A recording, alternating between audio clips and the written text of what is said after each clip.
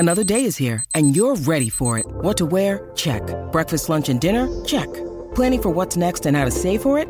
That's where Bank of America can help. For your financial to-dos, Bank of America has experts ready to help get you closer to your goals. Get started at one of our local financial centers or 24/7 in our mobile banking app. Find a location near you at bankofamerica.com/talktous. What would you like the power to do? Mobile banking requires downloading the app and is only available for select devices. Message and data rates may apply. Bank of America N.A., member FDIC. Mother's Day is around the corner. Find the perfect gift for the mom in your life with a stunning piece of jewelry from Blue Nile. From timeless pearls to dazzling gemstones, Blue Nile has something she'll adore. Need it fast? Most items can ship overnight. Plus, enjoy guaranteed free shipping and returns. Don't miss our special Mother's Day deals. Save big on the season's most beautiful trends. For a limited time, get up to 50% off by going to BlueNile.com. That's BlueNile.com. CLNS's Patriots coverage is powered by our exclusive wagering partners at betonline.ag. Use the promo code CLNS50 for 50% off your initial deposit. Hello, everybody. Evan Lazar, Alex Barth, Patriots Beat Tuesday show edition here. And Alex, as we talked about on Thursday last week, we are going to preview each side of the ball as we head into training camp. I can't believe that we're almost at training camp, Alex, but we're only 2 weeks out at this point. So we're almost there. We've almost made it through the summer and the dog days of the off season and into training camp. So this week we're going to look at the defensive side of the ball. Next week we're going to preview the offense, and then we'll give you a couple more storylines as we head into training camp the following week as well. But before we get into, I have a long list of players and names and scenarios that I want to hit on here today, Alex. But before we get into all of this, I think the craziest thing about this defense, and I'm jacked up to see the Patriots defense this year, I think everybody is coming up with different combinations of which 11 guys you're actually going to put on the field at one time. They can only play 11 of these guys, right? And especially in the front seven, it just feels like they have so many permutations and so many combinations of players. And when people ask me all the time, who's your starting 11 on defense? That's a really difficult question to answer. Right. And that's a great question. It's great that it's difficult, but it's truly difficult to answer right now.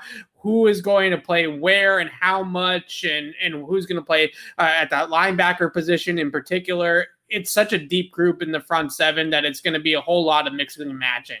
Yeah, I'll say, and I've said this about the running backs before, and I'm sure I'll say it again, but I think it might apply to that front seven group as well, Evan. When we were asked a couple weeks ago, who's RB1 between Sony Michel and Damien Harris, who's the top running back? And I said, well, it's not necessarily about the percentage of snaps they get, right? Because they'll probably manage, use both to keep each other healthy, not overload either one. It's about the situations they're getting those reps in. I think you can say the same about the pass rush. Who's the starting outside linebackers? Who's the starting edge defenders? Matt Judon, Kyle Van Noy will probably play more snaps than the other guys, but I don't think, at least early in the season, they'll play, a significantly higher number of snaps than a guy like Josh Uche or maybe even Chase Winovich. The question is, if you want to talk about, when I hear who's the starting defense, who are the top linebackers, I'm not thinking about who's playing the most. I'm thinking about who's playing on 3rd and 5. Who's playing in the fourth quarter, right? Who's playing in those need-to-have-it situations? I think that for now, right, when we haven't seen them line up, we haven't seen them in practice, the best way to kind of frame these starting conversations isn't about who plays the most or who's on the field at the beginning of the game. It's who's on the field for the most crucial plays. Who do they trust the most to make the plays when the plays need to be made? Right. Down to down, matchup to matchup, game to game. Like, all these things are going to change because in some games they might be playing a team that's, Kyle Shanahan-esque and very heavy on the outside zone. And they're going to want Judon and Van Noy and Hightower and those heavy-handed, edge setters out there to be able to set the edge against those outside toss plays and things like that. But then maybe they play a game where the team is more finesse and they might want some more athleticism out there on the outside. Maybe it's Baltimore, who they really wanted to put guys like Duggar and Winovich played in line, and off the line of scrimmage in that game a whole lot, so they could get Duggar and Phillips at outside linebacker to get more athletes out there to contain Lamar, stuff like that. So they have all these different options, and Bill Belichick's loving that they can go game plan to game plan of what's the best way to use this guy, what's the best way to use that guy. Is this a Nuche week, or is this more of a Van Noy Judon week, and so on and so forth. Well, the perfect example of that, Chase Winovich last year had 4 or 5 games where he was getting, he was playing about 15% of the time as a third down pass rusher. And then all of a sudden he gets to Baltimore and he's an early down middle linebacker. Have always been, this is a hallmark under Belichick. They like to be a game plan team as a whole, but especially on the defensive side of the ball, they do not like to have tendencies. They do not like to have, things that they fall back on. They like to be a game plan, play-to-play situation specific defense, which is part of what makes them so effective. You can have all the talent in the world. If you can only do a couple of things with that talent, you get predictable. It limits you. One of the biggest assets to this Patriots defense this year, and they're incredibly talented, I don't want to take away from that, but their unpredictability, how unpredictable they'll be able to be, and how many different looks they'll be able to give with that talent they have is only going to enhance the talent they brought in. Versatility. Bill Belichick loves that. Having versatile players, flexible game plans, morphing week to week. This is a Bill Belichick type of defense. I want to start on the line of scrimmage. We've talked so much about the Stephon Gilmore situation. We are going to touch on that when we get to the cornerbacks, but I want to start on the line of scrimmage and then work our way backwards into the secondary. So let's start with the defensive lineman and the interior of the defensive lineman in particular. What about Christian Barmore's role? Because this is, I think, going to be an interesting thing to monitor in training camp, is how quickly Christian Barmore is grasping things and how much of a role he's going to have this season as a rookie. Is he only going to be a situational player? We've talked so much about him sort of being in that early career Adam Butler role, where he's kind of coming in on third down, second and longs, pass rush situations, and rushing the passer. But are we going to see Barmore, even in year one, expanded into even more? Because right away, he's going to be one of the most athletic and one of the most physically talented D linemen that they have. Yeah, and it's nice because they have a role to slide him into right away without overworking him. And right. And that's Adam Butler's old role as the interior pass rush specialist. And I don't think that will be his whole role his entire tenure in New England. It shouldn't be, but that's where he's going to be to start. And then he can grow from there. And if he succeeds in that role, maybe you start seeing him on early downs once we get into late October, early November, things like that. But initially, I think his role is going to be as a pass rusher. They're going to need him because I don't know, who's the second interior pass rusher on this team. And I know that that's a niche role, but Bill Belichick talks about having depth at every spot. Who's the second interior pass rusher? Is it Byron Cowart? He's not necessarily a roster lock. Right. Are you moving Lawrence Guy inside on those situations? You could, but that's probably not the best use for him. So, is it Chase Winovich? Some people have floated that he could potentially fill that role. He's going to have be able to play multiple positions. But right now, I think that's Christian Barmore's spot, and I think it's a spot where he can succeed. Right, so you have him on the inside, maybe over the nose tackle or shaded into the A gap. And you also don't forget about Dietrich Wise, right? I think that those two guys are going to play a lot in pass rush situations. What I'm really interested to see, and I've kind of been saying this since they drafted him, is can Barmore become that 3-4 defensive end, right? Can he be a Richard Seymour type? And I'm not saying he's going to be as good as Seymour, but can he play 3-4 end in base defense on first and second down and then kick inside to nose tackle or pass rushing DT as a penetrator on third downs? That's how you become a 3-down player and the type of skill set that Christian Barmore has. I don't know, like you said, from a mental standpoint, even from a physical or technique standpoint, is he going to be ready to do that right away? Probably not, but that I think is the goal. Is down the line, he can be that 3-4 end on first down. Then when you get into second and long, third down pass rush situations, that's when he kicks more inside and rushes over the center or rushes shaded in the A gap like Adam Butler did for all of those years. But they tried to get Adam Butler, especially last year when they were thin on the D line, they tried to develop him into a 3-4 end, right? Especially on the weak side of the formation opposite of Lawrence Guy, because they really needed to fill that spot. And it was hit or miss. Some games he had that big game against Arizona where he played really well in that role. But in a lot of those games, he also got pushed around a little bit. So Barmore has that ability, and I think that's the next step for him in his maturation as a player in general, just watching his tape at Bama, is you see streaks of really good run defense, whether it's penetrating the line of scrimmage or two-gapping. And you see those in spurts. You see the upper body power to be an effective two-gapper, but he's got to play with better feet and he's got to play with better discipline and then, kind of develop that technique as a two-gapper to be able to be a base 3-4 end for the Patriots like they're going to want to use him long-term. But I'm really excited to see what he brings to the table because in minicamp, he was already getting after the quarterbacks as a pass rusher in 11 on 11s, excuse me. So it was you could already see the pass rushing stuff coming together for him early on in June. So I think he's really going to excel, especially in some of these joint practices that the Patriots are going to have announcing today with the Eagles. They're supposed to have one, I think, with the Giants too, maybe later on in training camp. So it's going to be really fun to see Barmore go up against some of those other opponents where he's really going to kind of pin the ears back and get after the QB a little bit. Yeah, he's going to be, and we've talked about this where, depending on what happens with Mac Jones and whether or not we'll see him week 1 and how early we'll see him, I think Barmore is the guy we'll see right away. And he may end up, if they end up waiting on Jones, Barmore has probably the best chance to be the face of this rookie class in the 2021 season. It's going to be Jones eventually. But again, if he doesn't play right away, I think we've talked about this. Perkins is probably more of a developmental player, Ronnie Perkins. Ramondre Stevenson, we know about their history with running backs. So if there's going to be a rookie right out of the gate, I think who makes an impact, it's Christian Barmore. I agree 100%. All right. We don't want to forget about Deatrich Wise. I feel like there's not a whole lot of conversations about Deatrich Wise because we kind of know who he is.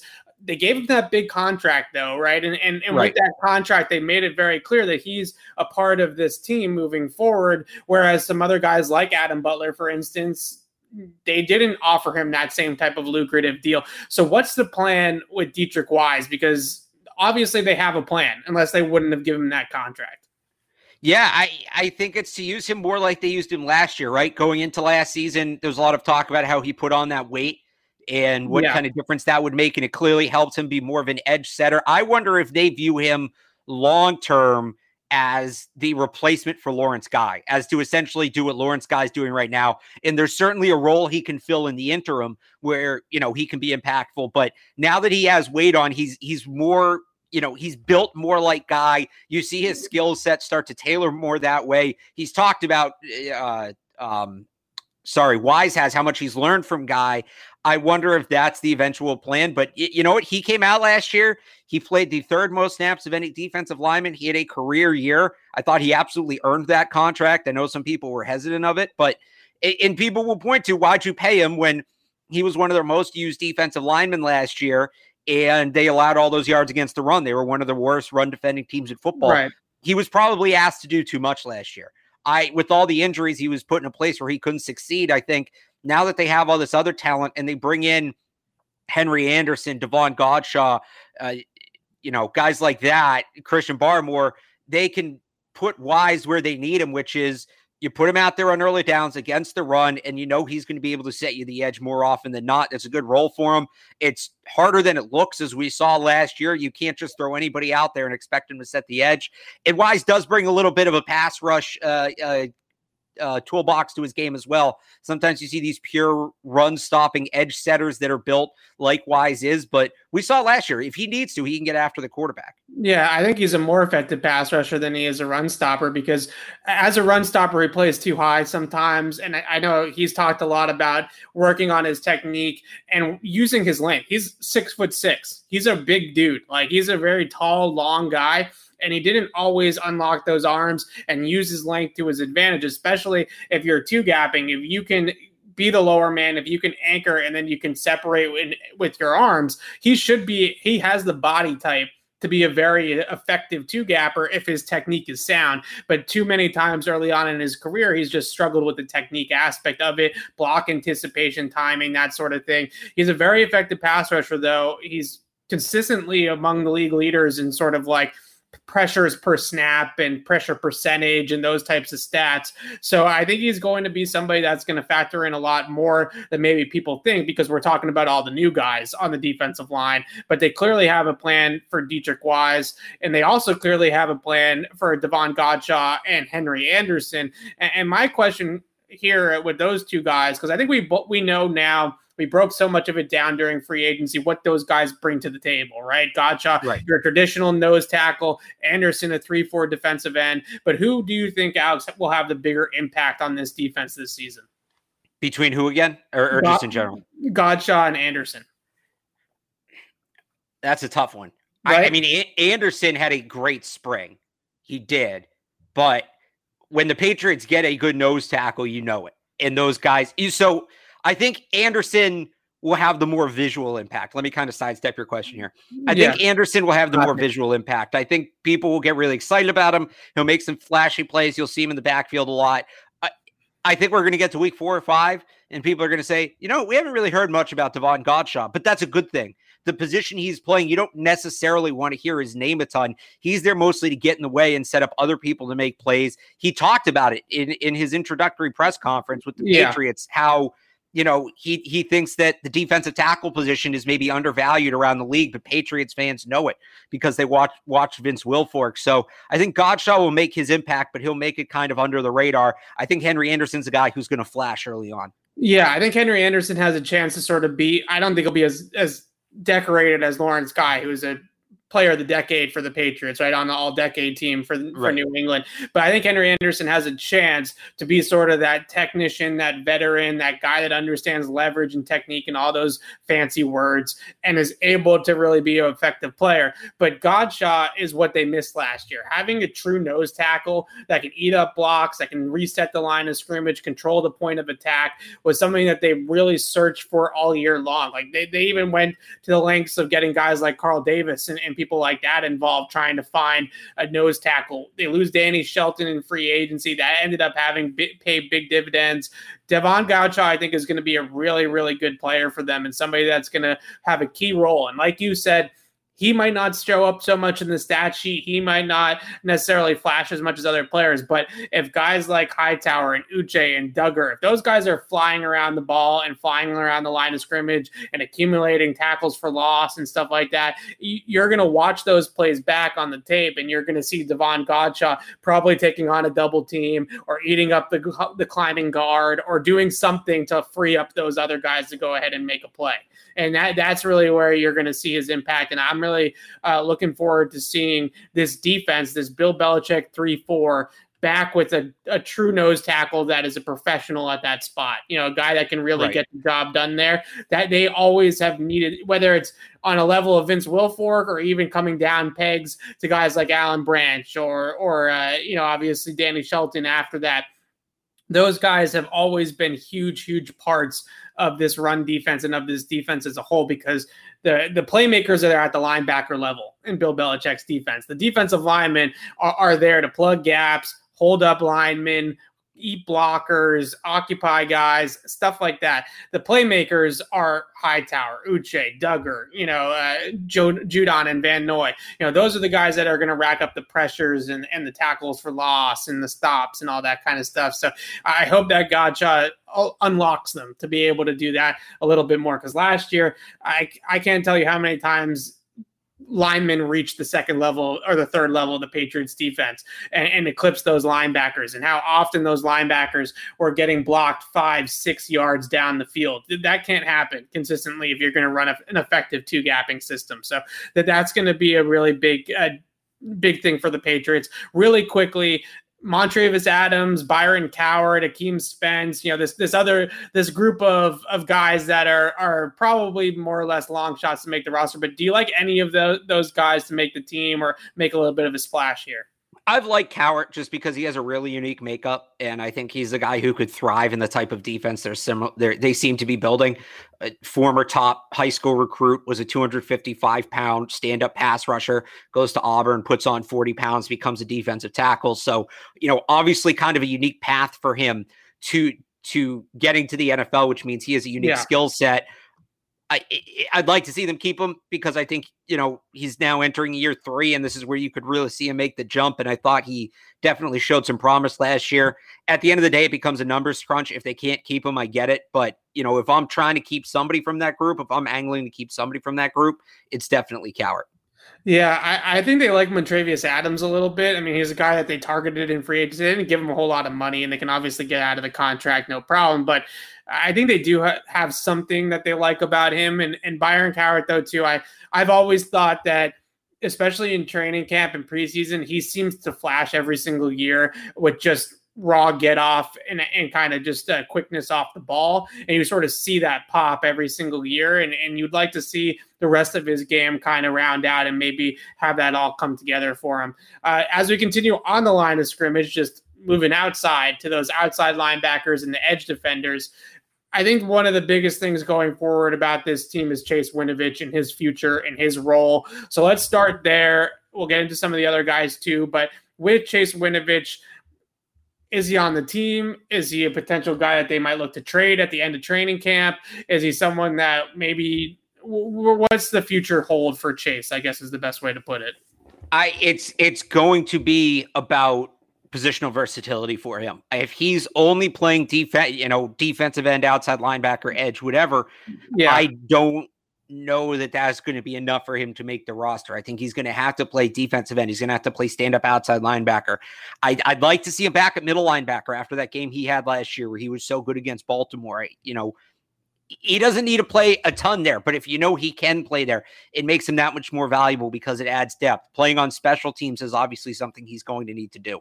I don't think the Patriots are ready to give up on him just yet. I think if they were, they would have already done it.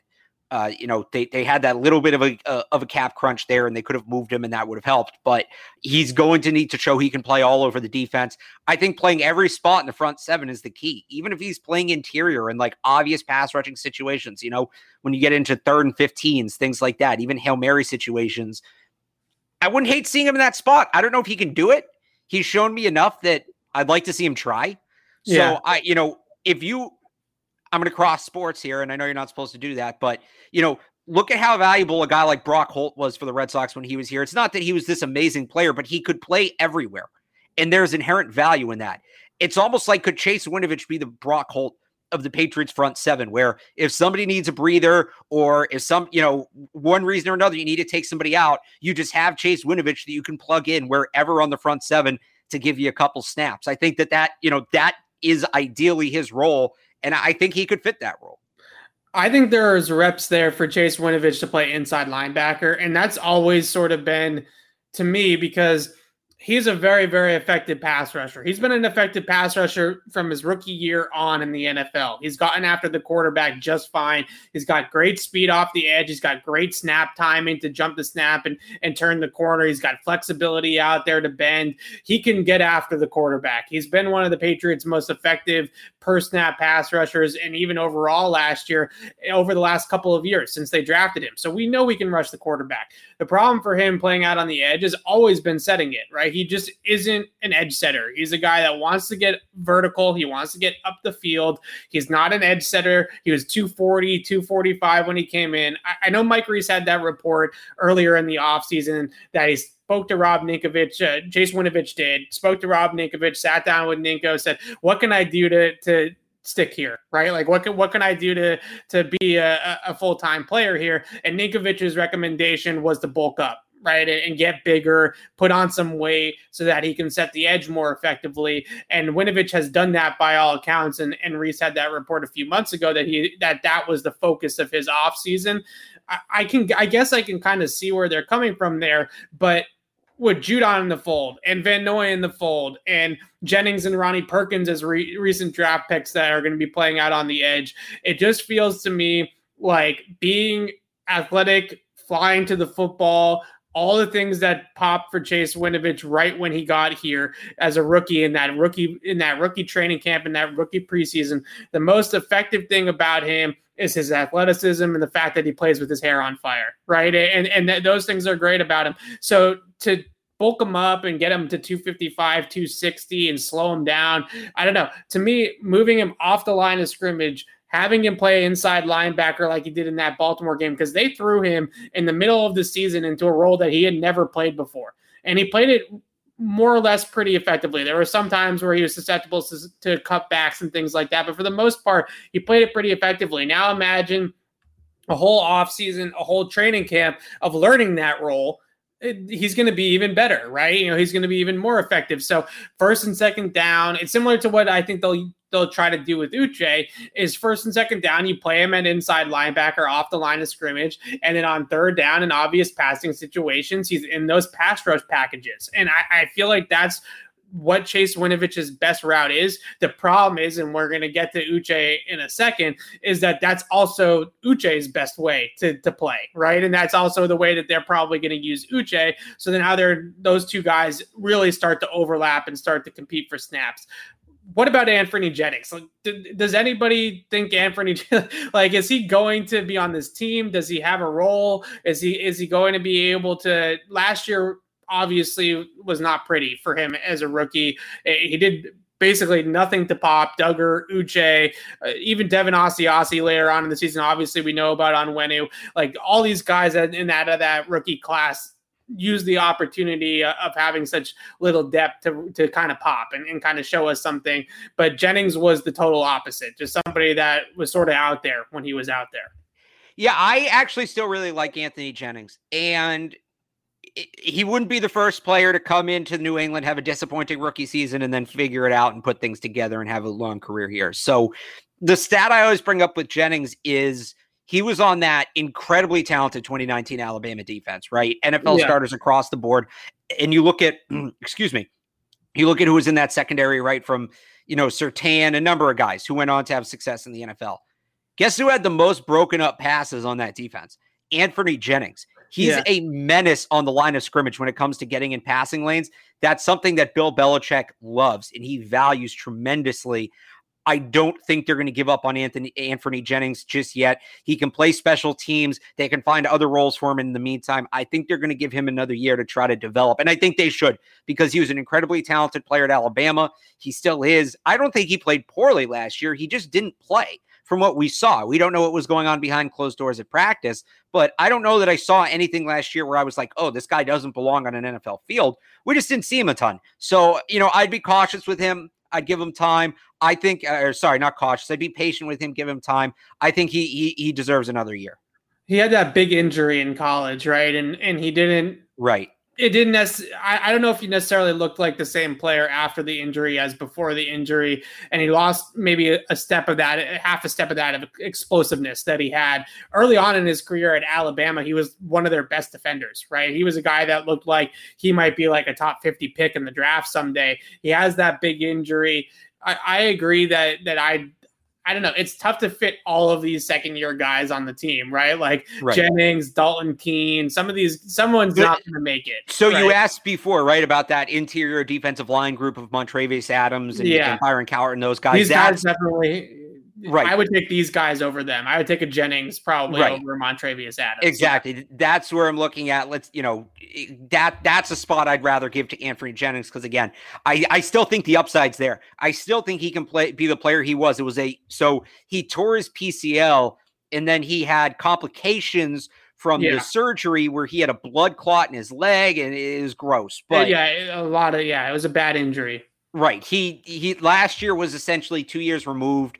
So I'm still willing to give him the benefit of the doubt. I think that he still has the ability to bounce back from that. If I remember correctly, he almost had to retire in college. He almost had to hang it up. No, he almost lost his leg. Yeah, it was really ugly. So I could see this one being a slow play thing. What about Ronnie Perkins? Because we talked to him during mini camp in June. And you could tell he was kind of like, I asked him a question about him playing, DN versus outside linebacker. He's like, I'm not even there yet. I'm just trying to learn the playbook. So I feel like most rookies with the Patriots, this could be a very slow burn for Ronnie Perkins, who is going from a role at OU as a 4-3 defensive end that played a ton for the Sooners with his hand in the dirt. That was his primary responsibility, was to rush the passer and be effective against the run as a penetrator with his hand in the dirt. The Patriots are going to ask him to stand up. It's similarly to the transition of what Chase Winovich did from the Michigan defense to the Patriots defense, but with less carryover in terms of technique and terminology. So there's a pretty steep learning curve headed here for Ronnie Perkins. He's going to have an uphill battle, I would say, to play A, because of all the veteran guys in front of him, but B, also just because of the big position switch and terminology switch that he's going to have to undergo going from Oklahoma to the Patriots defense. Yeah, and I think we knew that at the draft that he was going to be a project, and he's probably a guy like Jennings was last year. I think you'll see him used like Jennings was last year, where he'll kind of get put on the back burner. We'll see him a little bit. We'll see him play special teams, but I think they have maybe a 2 or 3 year plan for him, and that may not involve him playing a ton as a rookie. And that's the benefit of some of the part of the benefit of some of the moves they made in the offseason. You know, last year Jennings was supposed to be a developmental guy, but they didn't have a ton of depth at the position, so they kind of had to throw him out there. Now you have Matt Judon. Now you have Kyle Van Noy. You have more depth at that position, so you can develop Ronnie Perkins in the background and not ask him to play a huge role on game days. So do any of these guys, and maybe I guess you can throw Uche in this outside linebacker edge group too if you want, but when we look at the total snaps, let's assume a perfect world, which isn't going to happen, but let's assume a perfect world that nobody gets hurt, right? Is there any scenario that you can see where Matt Judon and Kyle Van Noy aren't the two top guys in snaps and percentage of playing time at the edge spots? If Josh Uche really wakes up. Yeah. If Josh Uche really wakes up, I could see him bending maybe Kyle Van Noy into more of a situational role. Or if for some reason that, you know, we've seen the Patriots, Dante Hightower, 90% of his career has been a middle linebacker. There's random years where they throw him on the edge a ton. Yeah. If this is one of those years, then again, I guess maybe that means you're putting Van Noy in the middle. So it would be tough. I think the best chances of that happening are Josh Uche just coming out of the gate absolutely on fire, and he's just playing so well that you can't take him off the field. Right. I think Matt Judon's like Sharpied into that spot. He's the highest paid defensive player in team history. He should be their most used outside linebacker. He should probably be their most used linebacker. I honestly think he should probably end up playing more than Hightower in terms of total snaps. Right. Kyle Van Noy is the guy that maybe if you're Winovich or if you're Uche, like you said, or Jennings or Perkins or any of these guys, that's the guy that you might want to target. But it seems like Judon is going to, unless he gets hurt, which hopefully he doesn't, is going to play an absolute ton of snaps. You don't pay a guy that kind of money and not play him, right? Not get your money's worth, if you will, out of that contract. Let's move off the line of scrimmage, inside linebackers. I guess we could do an entire show on how valuable Dante Hightower is, or at least like a 20-minute segment about all the different things that Dante Hightower brings to the table. But just having him back, is it as big as advertised? Like, is this as big of a deal as we're making it? Because I think it's an absolutely massive deal. It's bigger. Yeah. It's bigger. They missed no single player more last year on the defensive side of the ball than Dante Hightower. There's only one player on the whole roster they missed more, and he happens to be the greatest player in the history of the sport. So it's not what to be he does. Hyperbolic or anything. No, I'm just saying. Is anything that just hit incorrect? No, you're spot on. Hightower, it's what he does against the run. It's what he does as a pass rusher. It's what he does pre-snap to recognize, again, to kind of compare him to Brady. Brady's, comment about the answers to the test. On the defensive side of the ball, Dante Hightower looks like a guy who has all the answers to the test before he gets to take it. He is, and you have all this youth, and that was part of it last year. Youth isn't a bad thing, but you want to have some veterans around to help steer him in the right direction. Dante Hightower did that from a distance last year in terms of teaching guys how to be NFL players, how to be professionals. And guys have talked about how valuable of an asset he was. This year, he's there on the field, working with them on a play-to-play basis. He completely changes the tone of the defense. I don't think that there's a player on the defense that changes things as much as Dante Hightower does. Getting him back is absolutely massive. Yeah, it's so tough because I'm doing my most important Pats list, and right. Gilmore, McCourty, and Hightower are all such three pillars of that defense. I don't want to give away the entire list, so I'll leave that it was tough to rank those three guys. Let me put it to you that way. Like, it was tough to stagger those three guys because all three of them, you can make a case, especially when you add in the leadership qualities of guys like Devin and Dont'a Hightower. It's so hard to encapsulate that in a statistic or in a piece of film or something like that. So all three of them are mighty important. And Hightower, I think on top of everything else, I remember this play in 2018. It was a Patrick Chung play, 2018 opener against the Pittsburgh Steelers.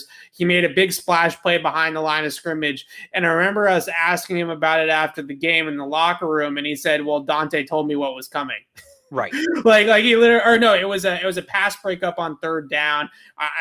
I can't remember. It was one of those, Steeler tight ends over the years that they've had, right? And he ran a little hitch route. I think it was Vance McDonald. He ran a little hitch route, and Chung jumped it and broke up the pass and got the defense off the field for a big stop. And after the game, everybody was like, walk us through that play. And he looked over at Hightower and he said, Dont'a told me that it was coming. He told me before the ball was snapped that he was going to run a hitch. And he broke up the pass. And those are the types of things you talked about, like, the pre-snap stuff. That's what we're talking about with Dont'a Hightower. That's a great example of it right there, actually coming to fruition on the field. And Gerard Mayo spoke about it when we talked to the assistant coaches, that it's basically like having a coach on the field. Like he's basically a pseudo defensive coordinator, but he's actually between the lines. And that's getting everybody in order, getting all the troops in a row, making sure everybody's on the same page, communicating, checking this stuff when they have to go through that chess match with the quarterback, audibling and stuff like that. Just an absolute massive part of it. And I didn't even mention, and we didn't really even mention the physical things that he does on the field, right? The pass rushing ability, the run stopping ability, the physical presence, and the tone setting that he does. So just so many different things. But I'm really excited to see Hightower back. I'm sure everybody is. He's not retiring. We can definitely say that. And it's going to be a good year, I think. 2019 was a career year for him in a lot of metrics. So I think that he's somebody that's actually aging like fine wine a little bit. And maybe this year off actually kind of preserved his body a little bit, got him rested up, got some of those nagging injuries that he's dealt with over his career cleaned up a little bit. So I'm looking forward to seeing Hightower back out there.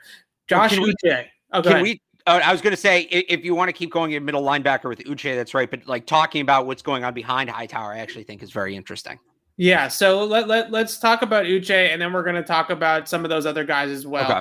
So I didn't know where to put Uche. I put him with the inside linebackers group because I think his base role is probably going to be at inside linebacker, and then he'll probably move on the line of scrimmage as a pass rusher. But I've certainly hyped him up. A lot of people that were out there at minicamp really, really hyped up Josh Uche's minicamp performance. He was borderline unblockable in some of those drills. Now, there was no pads. So we'll see if that really continues into training camp when the pads go on. But his explosiveness off the line of scrimmage and his ability to turn the quarter and really wreak havoc on quarterbacks, he ate every tackle up that they threw his direction. Even Trent Brown had some problems with him, which is saying a lot, right? Yep. So he was an absolute force in minicamp. The year two leap, how big of a year two leap are we really talking about here? We could be looking at a big one. I think it depends on how they use them. And I was trying to figure out how to put this in actual football terms, and I can't really figure it out. You can probably do better. You're better at the technical phrasing than I am. It almost feels like the defense is going to be a 3-4 with one middle linebacker and three outside linebackers. Yeah. Right. If that makes sense, where Uche, like, he might technically be in the middle because Judon and Van Noy are playing outside of him, but it feels like he'll play more like an outside linebacker than a middle linebacker. And if they kind of cut him loose as a pass rusher, yeah, I think you could look at an absolutely massive jump. I really hope they don't rein him in. I hope, you have all these different spots you can play him, and that's great. And that's definitely a part of his value, but I'd like to see them really play to his strengths and see if they can really tap into his ceiling. Right. So the Patriots, I think, call it something different. The elephant was the Willie McGinnis role. That's Matt Judon, right? He's the strong side outside linebacker. It's called a jack in a lot of systems. I don't remember. Isn't a jack more like what Adrian Phillips played last year? Sort of, but the most important thing, Joker. Yeah, so Adrian Phillips played more like a money backer role, right? Right. The jack role, which really is, and I think the Patriots also refer to it as a jack or something with a J, and basically there's a joker. I can't remember what it is, but there is a joker. Yes, there is a joker is usually a tight end on the other side of the ball, but there might be a defensive joker too. No, I know there is. I just can't remember what it is. Okay, so maybe they call it joker. It's something with a J, and basically what it is, it's a hybrid. It's an outside linebacker / inside linebacker, right? And it's a role where you're going to play a little bit of both, but you're kind of blurring the lines between those two positions. And that, I think, is where Uche is probably going to be. And he's going to be a player to me, and I'm sure he'll have reps where he drops into coverage plenty as well, right? I'm sure he'll probably be somewhere around 150 snaps in coverage if he plays as much as we think he's going to play. But primarily, this is a player that's allowed to attack the line of scrimmage, right? Whether it's against the run or it's as a pass rusher in an interior blitz or even on the edge as an outside linebacker, he is going to get after the football. He's around the football, he's attacking the football, and they've used Van Noy in that role a little bit in the past. They've certainly used Jamie Collins like that in the past. Guys like that, that's probably what we're going to see Uche do for the most part. And I really think that he could have an absolutely huge year or two leap where we really see it all come together for him. But the one caveat I will give with this, they said the same thing about him at Michigan for 4 years. He was one of those guys at Michigan. He did have some injury issues and he got banged up, and that throughout his career, he was competing for snaps with Winovich and Rashawn Gary and a lot of really good players in that linebacking corps. But every year in spring camp, fall camp, people at Michigan would hype up Josh Uche, and he never really put it all together, right? He had all these flashes, he had all these moments, and then his last year at Michigan, his senior season, he had a pretty productive year. But you do have to base it off of the things that we saw at Michigan, and what the story with him at Michigan was very similar in the setup. So hopefully it goes better, and he really does take that year or two leap, and he really does progress as a player because he has all the raw ability and talent in the world, right? He's an extremely athletic, physical marvel. But they said the same thing about him at Michigan and in Ann Arbor, and it never really completely came to fruition with him. And he was a player that coming in, he's a couple years younger, obviously, than Chase Winovich, but people thought that he was the better player just based off of raw ability from Chase Winovich. But Chase Winovich was the worker, the guy that was consistently out there all the time, and he had better production than Uche. So I'm hoping that doesn't happen with Uche in the pros, but a lot of Michigan fans will tell you we waited for the big leap from Josh Uche for years, right? We waited for that big splash from Josh Uche for years. You wanted to talk about the guys behind Hightower. I did real quick here because I looked it up because I knew I'd heard it before. Joker on the defensive side of the ball. Yes. This is what I found, and I think this is where I saw it. It's the Panthers defense. I think I found this when they signed Coney Ealy and when I was reading about Coney Ealy. So that's why I had to brush some cobwebs off my brain because that would have been 4 or 5 years ago.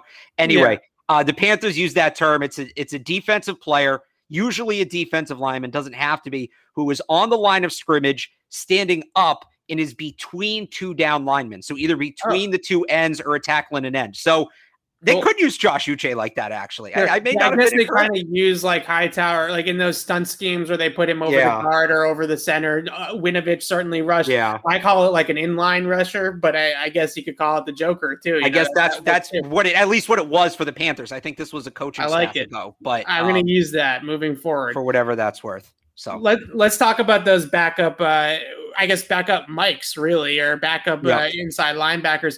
Juwan Bentley. I think Juwan Bentley gets a lot of flack from Patriots fans because he is slow-footed, right? He is a guy that's not great in space. He's not great in coverage.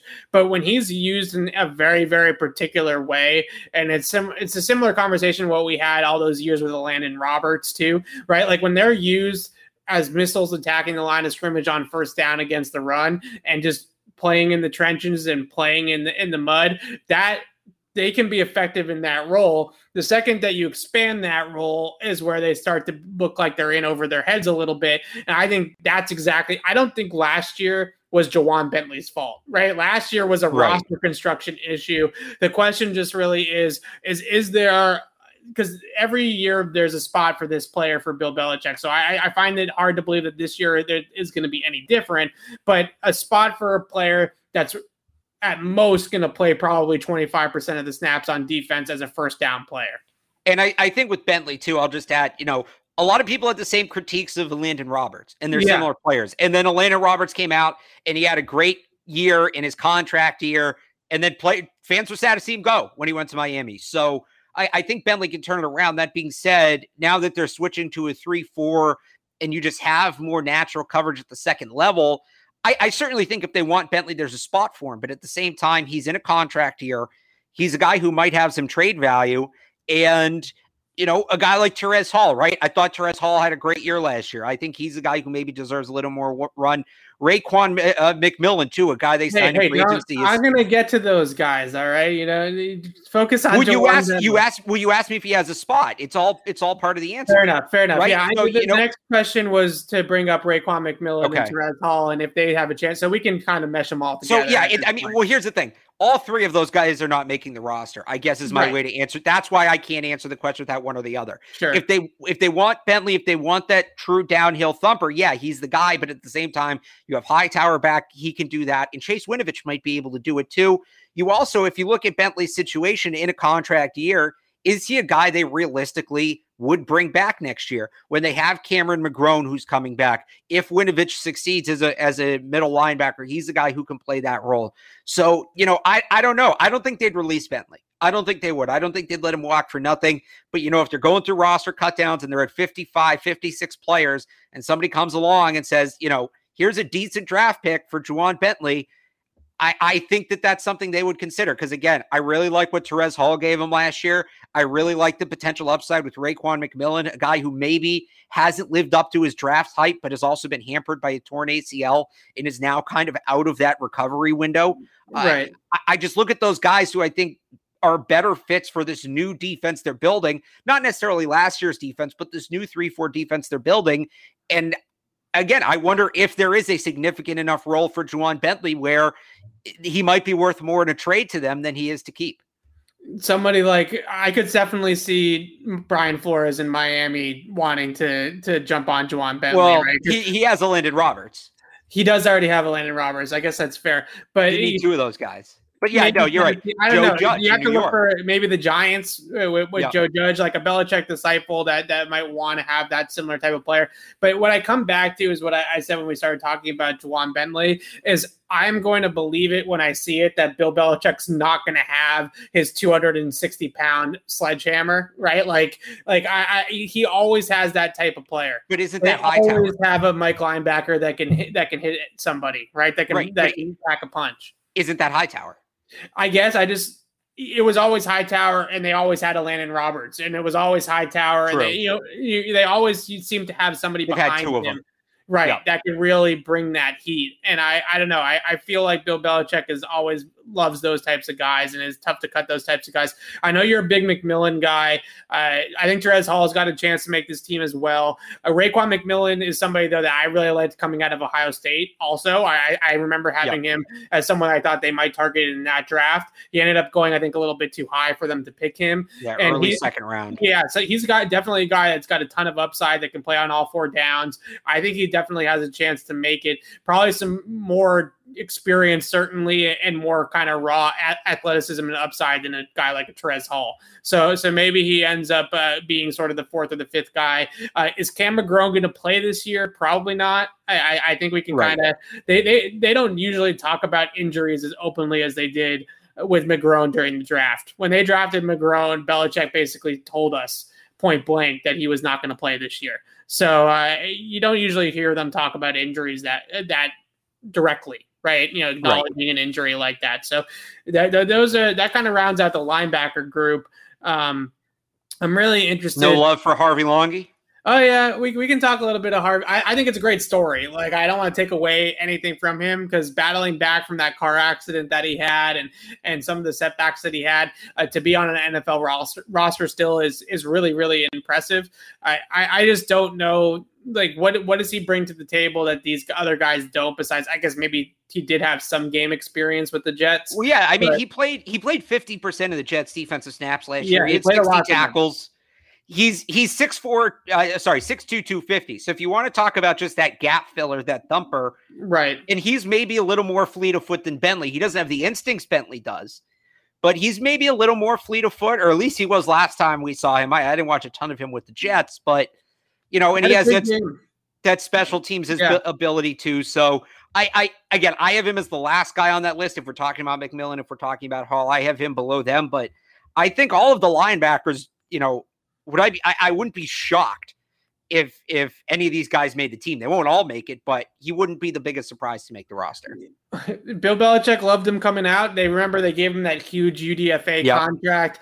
So I don't know. He's someone that definitely has versatility, right? He came in as an edge rusher primarily. He played with the Jets as an off-ball linebacker. He plays in the kicking game. He's a Belichick type of player. I definitely could see them with Longy, because I don't know how many people are really knocking down the door, the other 31 teams trying to get Harvey Longy on their roster, unless he has a massive preseason and really flashes in the 3 preseason games. He's a perfect guy to stash on your practice squad, because if some of these guys get hurt or they have to miss a game or two, he's got NFL game experience. He plays a bunch of different roles for you. He's got familiarity in your system. He's a perfect reserve type of practice squad type of guy to just have, just in case Matt Judon and Kyle Van Noy are both hurt at the same time or something like that, and they have to get another linebacker up off the practice squad.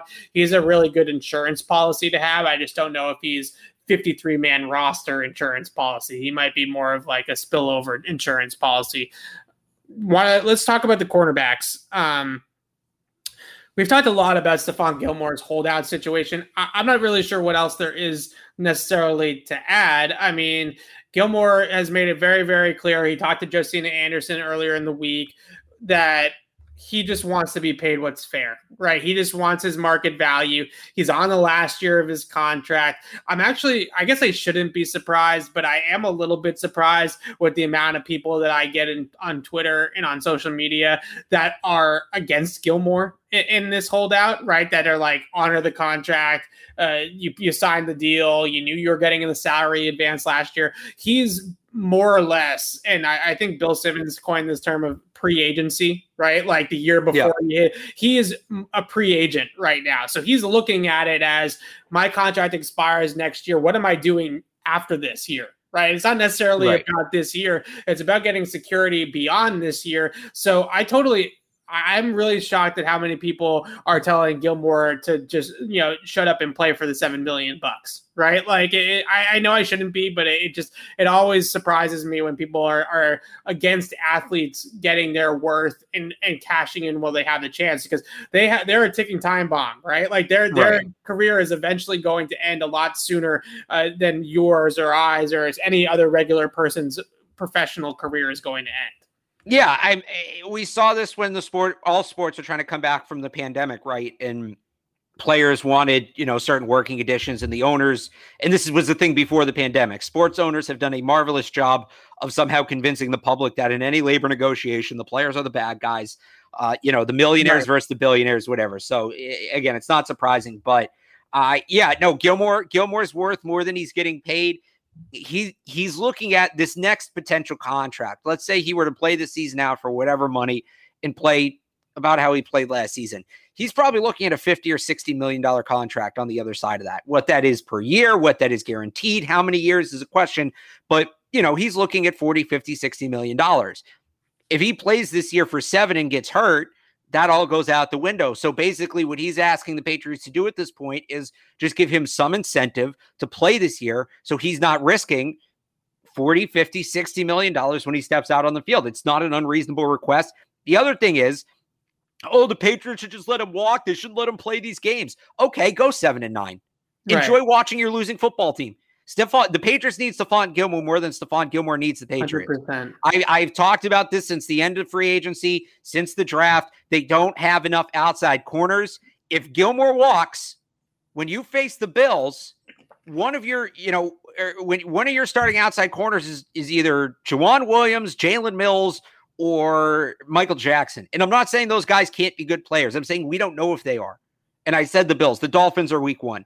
So when you go up against that receiving core. Yeah, you got Devontae Parker, you got Jalen Waddle, you got these guys coming out you week 1. Do you want Juwan Williams on Devontae Parker week 1? That's the question. Right. And I know they have J.C. Jackson. We're going to get to him in a second, too. Right, well, hang on, because somebody in the chat said we saw the Patriots without Gilmore last year. They had Jason McCourty. If they still had Jason McCourty, it's another conversation.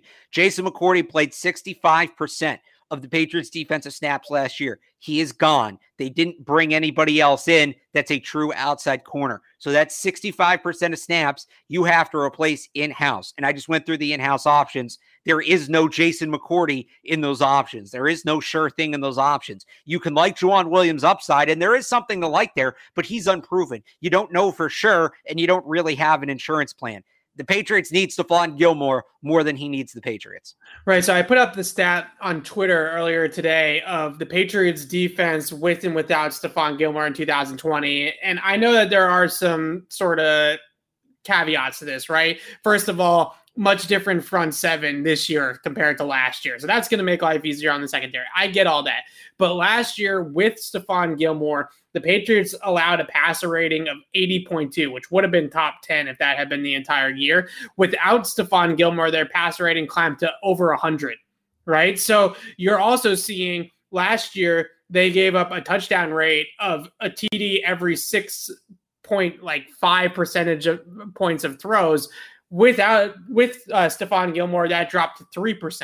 So this is a player that statistically makes a huge impact on this defense. And furthermore, when you watch the tape of this team, you see, and Devin McCourty said this in 2019 when Gilmore was having his Defensive Player of the Year campaign, it all starts with Steph. And what he meant by that was when you watch the way that they play so much single high man-to-man. They play more single high man-to-man than just about any team in the league.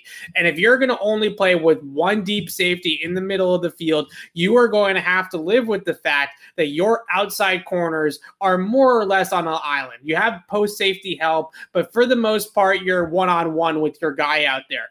And as we go through the gauntlet of the season, and starting in week 1 with Devontae Parker and Jalen Waddle, if you don't have a lockdown number 1 corner in that type of coverage system, your corners are going to get exposed. So, yeah, the Patriots can change the way that they play. Maybe they play a little bit more off-man or zone or too deep or something like that to mitigate the fact that Stephon Gilmore is not out there. But if they want to play their bread and butter, cover one robber with a one high safety, put another guy in the box to stop the run or rush the passer or do whatever they want to do with him, you need to have somebody that can go ahead and take Stephon Diggs and take Devontae Parker and take whoever it is. Go down the list of their schedule and who they're going to be going up against with these number 1 receivers. Every team seems to have one of these guys that needs some extra attention or needs Stephon Gilmore. And if they don't have that, then their coverage system is blown up. Like, they have to play a whole different style of football without that type of player. And my next sort of question to lead into this was about J.C. Jackson, and is he ready for CB1 status? Because if you think he's ready to take that next step, and last year in those 5 games without Stephon Gilmore, granted 2 of them were against Stephon Diggs, who ate everybody up. But even Brashad Perryman gave J.C. Jackson some problems, right, when they played the Jets that game. If J.C. Jackson's really just a very, very good number 2, and there's nothing wrong with that, right? But if he's just a really good number 2 and not a true number 1, and he has to become your number 1, not only does the whole pecking order get out of whack, but now J.C. Jackson's playing above his weight, right? So it just, is he ready for that? Is J.C. Jackson ready to be your number 1 lockdown guy? Because if he's not, then this Stephon Gilmore conversation, they should give Stephon Gilmore whatever he wants, because this conversation's over at that. Yeah, I don't know the answer to that question. I think there's a chance J.C. Jackson could be a true number 1, but I'll tell you this. I don't want to find out on the fly after spending $300 million in free agency. I want to know that my corners are ready. And, Great the point. Patriots corner has been a strength for the Patriots for the last 3 or 4 years. They've had one of the best groups in the league. There's really been no questions about the position. You have Gilmore now. Jackson's in the last year of his contract. The window is closing on this cornerback group. The position could end up being a mess starting next year. I would capitalize it with all these other signings. I think you capitalize on it while you have it. I think they pay Gilmore. And by the way, because somebody brought this up in the chat too, I think they still need to add an outside corner even if Gilmore comes back. Yeah. I still would like to see them add a veteran. They met with Trey Kirkpatrick in May. They didn't sign him. But again, even, we're talking about all this, if Gilmore leaves, is Jackson ready, whatever. They still are going to want to rotate Stephon Gilmore even if he comes back. They rotate their corners to keep them fresh. It's part of what's made them so effective over the last couple of years. They still need a corner one way or the other. You look at, how that situation changes with Stephon Gilmore with removing him. Like you said, we saw it last year. I think J.C. Jackson, I've used this analogy before. You look at it with baseball, right? There's starting pitchers, number one starting pitchers, guys are at the front of your rotation, but then there's aces. Right. Every team has a number one pitcher, but there's maybe 10 aces in the league. So let's use this baseball analogy because I like it. Stephon Gilmore is Chris Sale. Stephon Gilmore's an ace. Well, right. I wouldn't. There's connotations there with injuries. Stephon Gilmore is. You know what I'm trying to say. Without injuries, yes, this is really good. Stephon Gilmore is Chris Sale. J.C. Jackson is Eduardo Rodriguez or Nate Eovaldi. Yeah. No. I like Rodriguez because Rodriguez is young. Right. Okay. And by the way, is also a pending free agent, whereas Sale has kind of some of the same issues Gilmore does. It's actually there's a similar conversation going on in the baseball world. Do you trust, you've seen flashes from Eduardo Rodriguez where he can be an ace. You saw his 2019 season where he was a Cy Young candidate, but he hasn't done it consistently enough to be an ace. He's still just a number one starter. I don't know that J.C. Jackson's an ace. There's been flashes of it. I don't know that he's done it consistently where I'd pay him right now. Can he get to a spot where when his contract expires in March, he's worth paying like an ace? Yeah, I could absolutely see that being the case. But he's not an ace yet. Stephon Gilmore is an ace. The Patriots need an ace to run the defense the way they want to run it. Yeah. Did I just completely shoot down your point? I'm sorry. No, that's exactly what I was going with it too. We just crossed sports for the second time in the show, though, which we're not supposed to do, but that's perfectly fine with me. This is not Felger and Mass, so we can cross sports all we want. Jalen Mills, outside corner, safety, slot corner, where I think he's a jack of all trades. Like, I think that's what Bill Belichick had in mind. The versatility is key with him. Just quickly, how much does he end up playing at outside corner? Is that a problem that he's going to have to play a little bit at outside corner? Are you comfortable with him? Sort of, Jason McCourty more or less did that, because he played a little bit of outside. He played a little bit of safety this past year. Yeah. He kind of transitioned into sort of that Jalen Mills type of role. Yeah, maybe in the role, the ratio's not right. Jason McCourty was probably 70-30 playing outside corner. With Mills, I'd like to flip that. And he's going to play some outside corner. Part of the reason they paid him as much as they paid him is the fact he can play so many different positions. He lined up at 7 different spots for at least 40 snaps last year. That's more than any player in the league by a lot. He was playing on the defensive line at times. They're going to move him all over the formation. But there's a reason he's playing so many spots, because he was an outside corner in Philly and he couldn't stick, and he had to transition to safety. I think there are certainly spots where you play him at outside corner. If he's out there 40-45% of the time, if he's your third outside corner, that's probably a little too much. I'd like to see that down to probably 15-20% of the time where he's your fourth outside corner, where he's behind Jawan Williams, he's behind Michael Jackson, a free agent, whoever it is. So I'm not totally opposed to him playing outside corner, but I don't think he's a fit. He's at his best when he's playing safety. So if you're going to pay him the money you paid him and then play him at outside corner, you're just not maximizing on your investment. I think the best role for him, where they're going to get the most value out of him, where he's going to be the best player, is if he's spending most of his time either at deep safety or box safety, because he's good at both. I don't know that corner's the answer with him. Yeah, I agree. Somewhere he does play like 8 different positions. That was kind of the allure of him coming over, and he has that versatility. But box, safety, slots, defender, a little bit of deep. That was his best role. That's where he should play, unless it kind of looks like a bad contract, honestly. If they have to kick him out to outside corner out of necessity, it's not that he's a bad player. It's just not where he fits. Right. At that point, they should just sign a true outside corner. Right. Exactly. All right. Really quickly, rapid fire through these couple because we got to get a sign off here. Myles Bryant.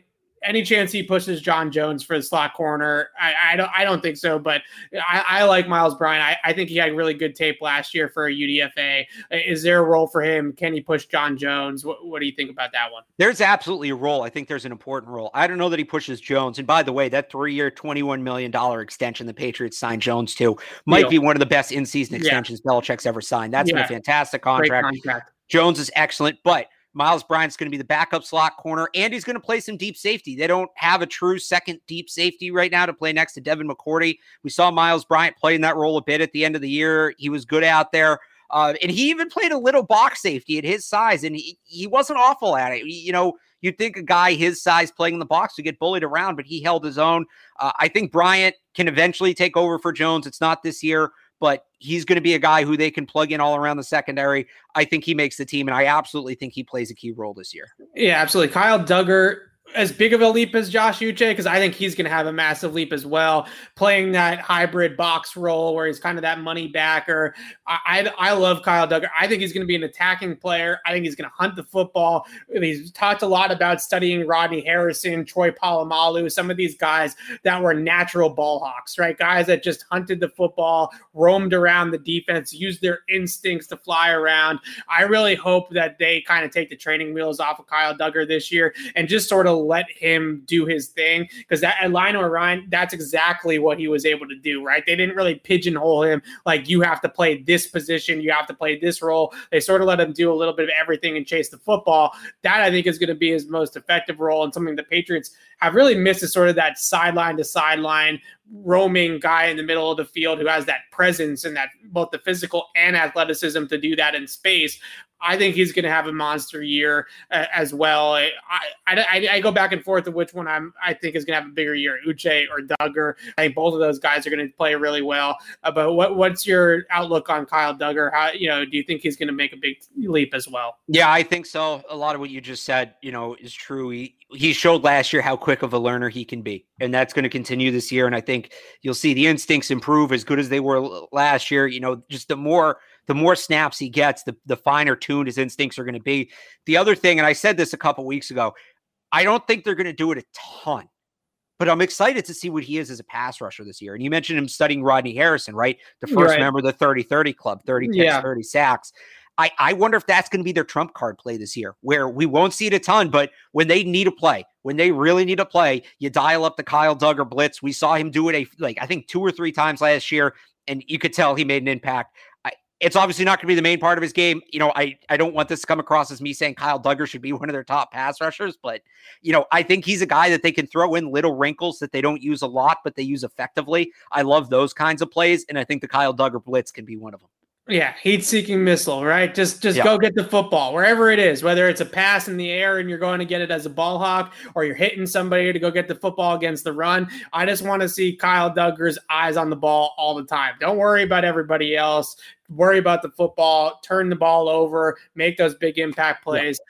Yeah. It does kind of feel like with Mills and Dugger in the mix, Adrian Phillips, does he, I think he's still going to make the team. I still think he's going to be on the team. He had a great year last year for them. So I doubt that he's going to be a cut candidate, but it does feel like they have a lot of bodies at that spot, and they are going to they just paid Jalen Mills. They obviously are going to want to give a ton of playing time to Kyle Dugger.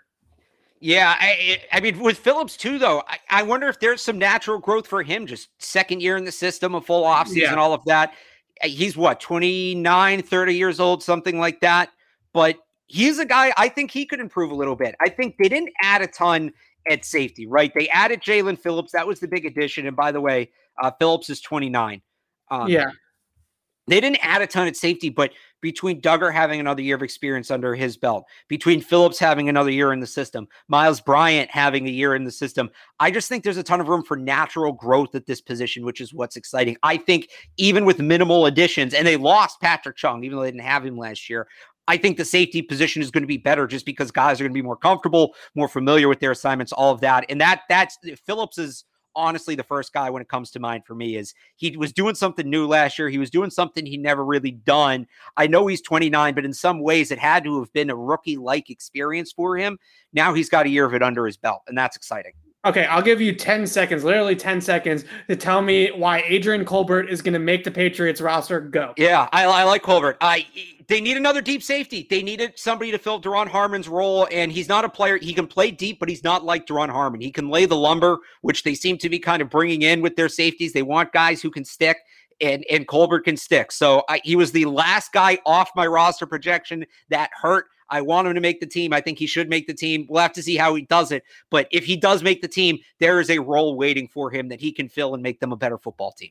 All right, so that's our defensive preview right there. We just went through basically the entire defensive roster. I don't know if we got to every single player under contract, but we were pretty darn close on the defensive side of the ball. So on the Thursday show, we're going to do a live Q&A. We'll take your questions, so you can come back Thursday for that show. And then next Tuesday, we'll do the offensive side of the ball, and we'll do the exact same thing that we just did and run through the entire offense. But until then, signing off for Alex Barth, I'm Evan Lazar. Thanks for watching, everybody.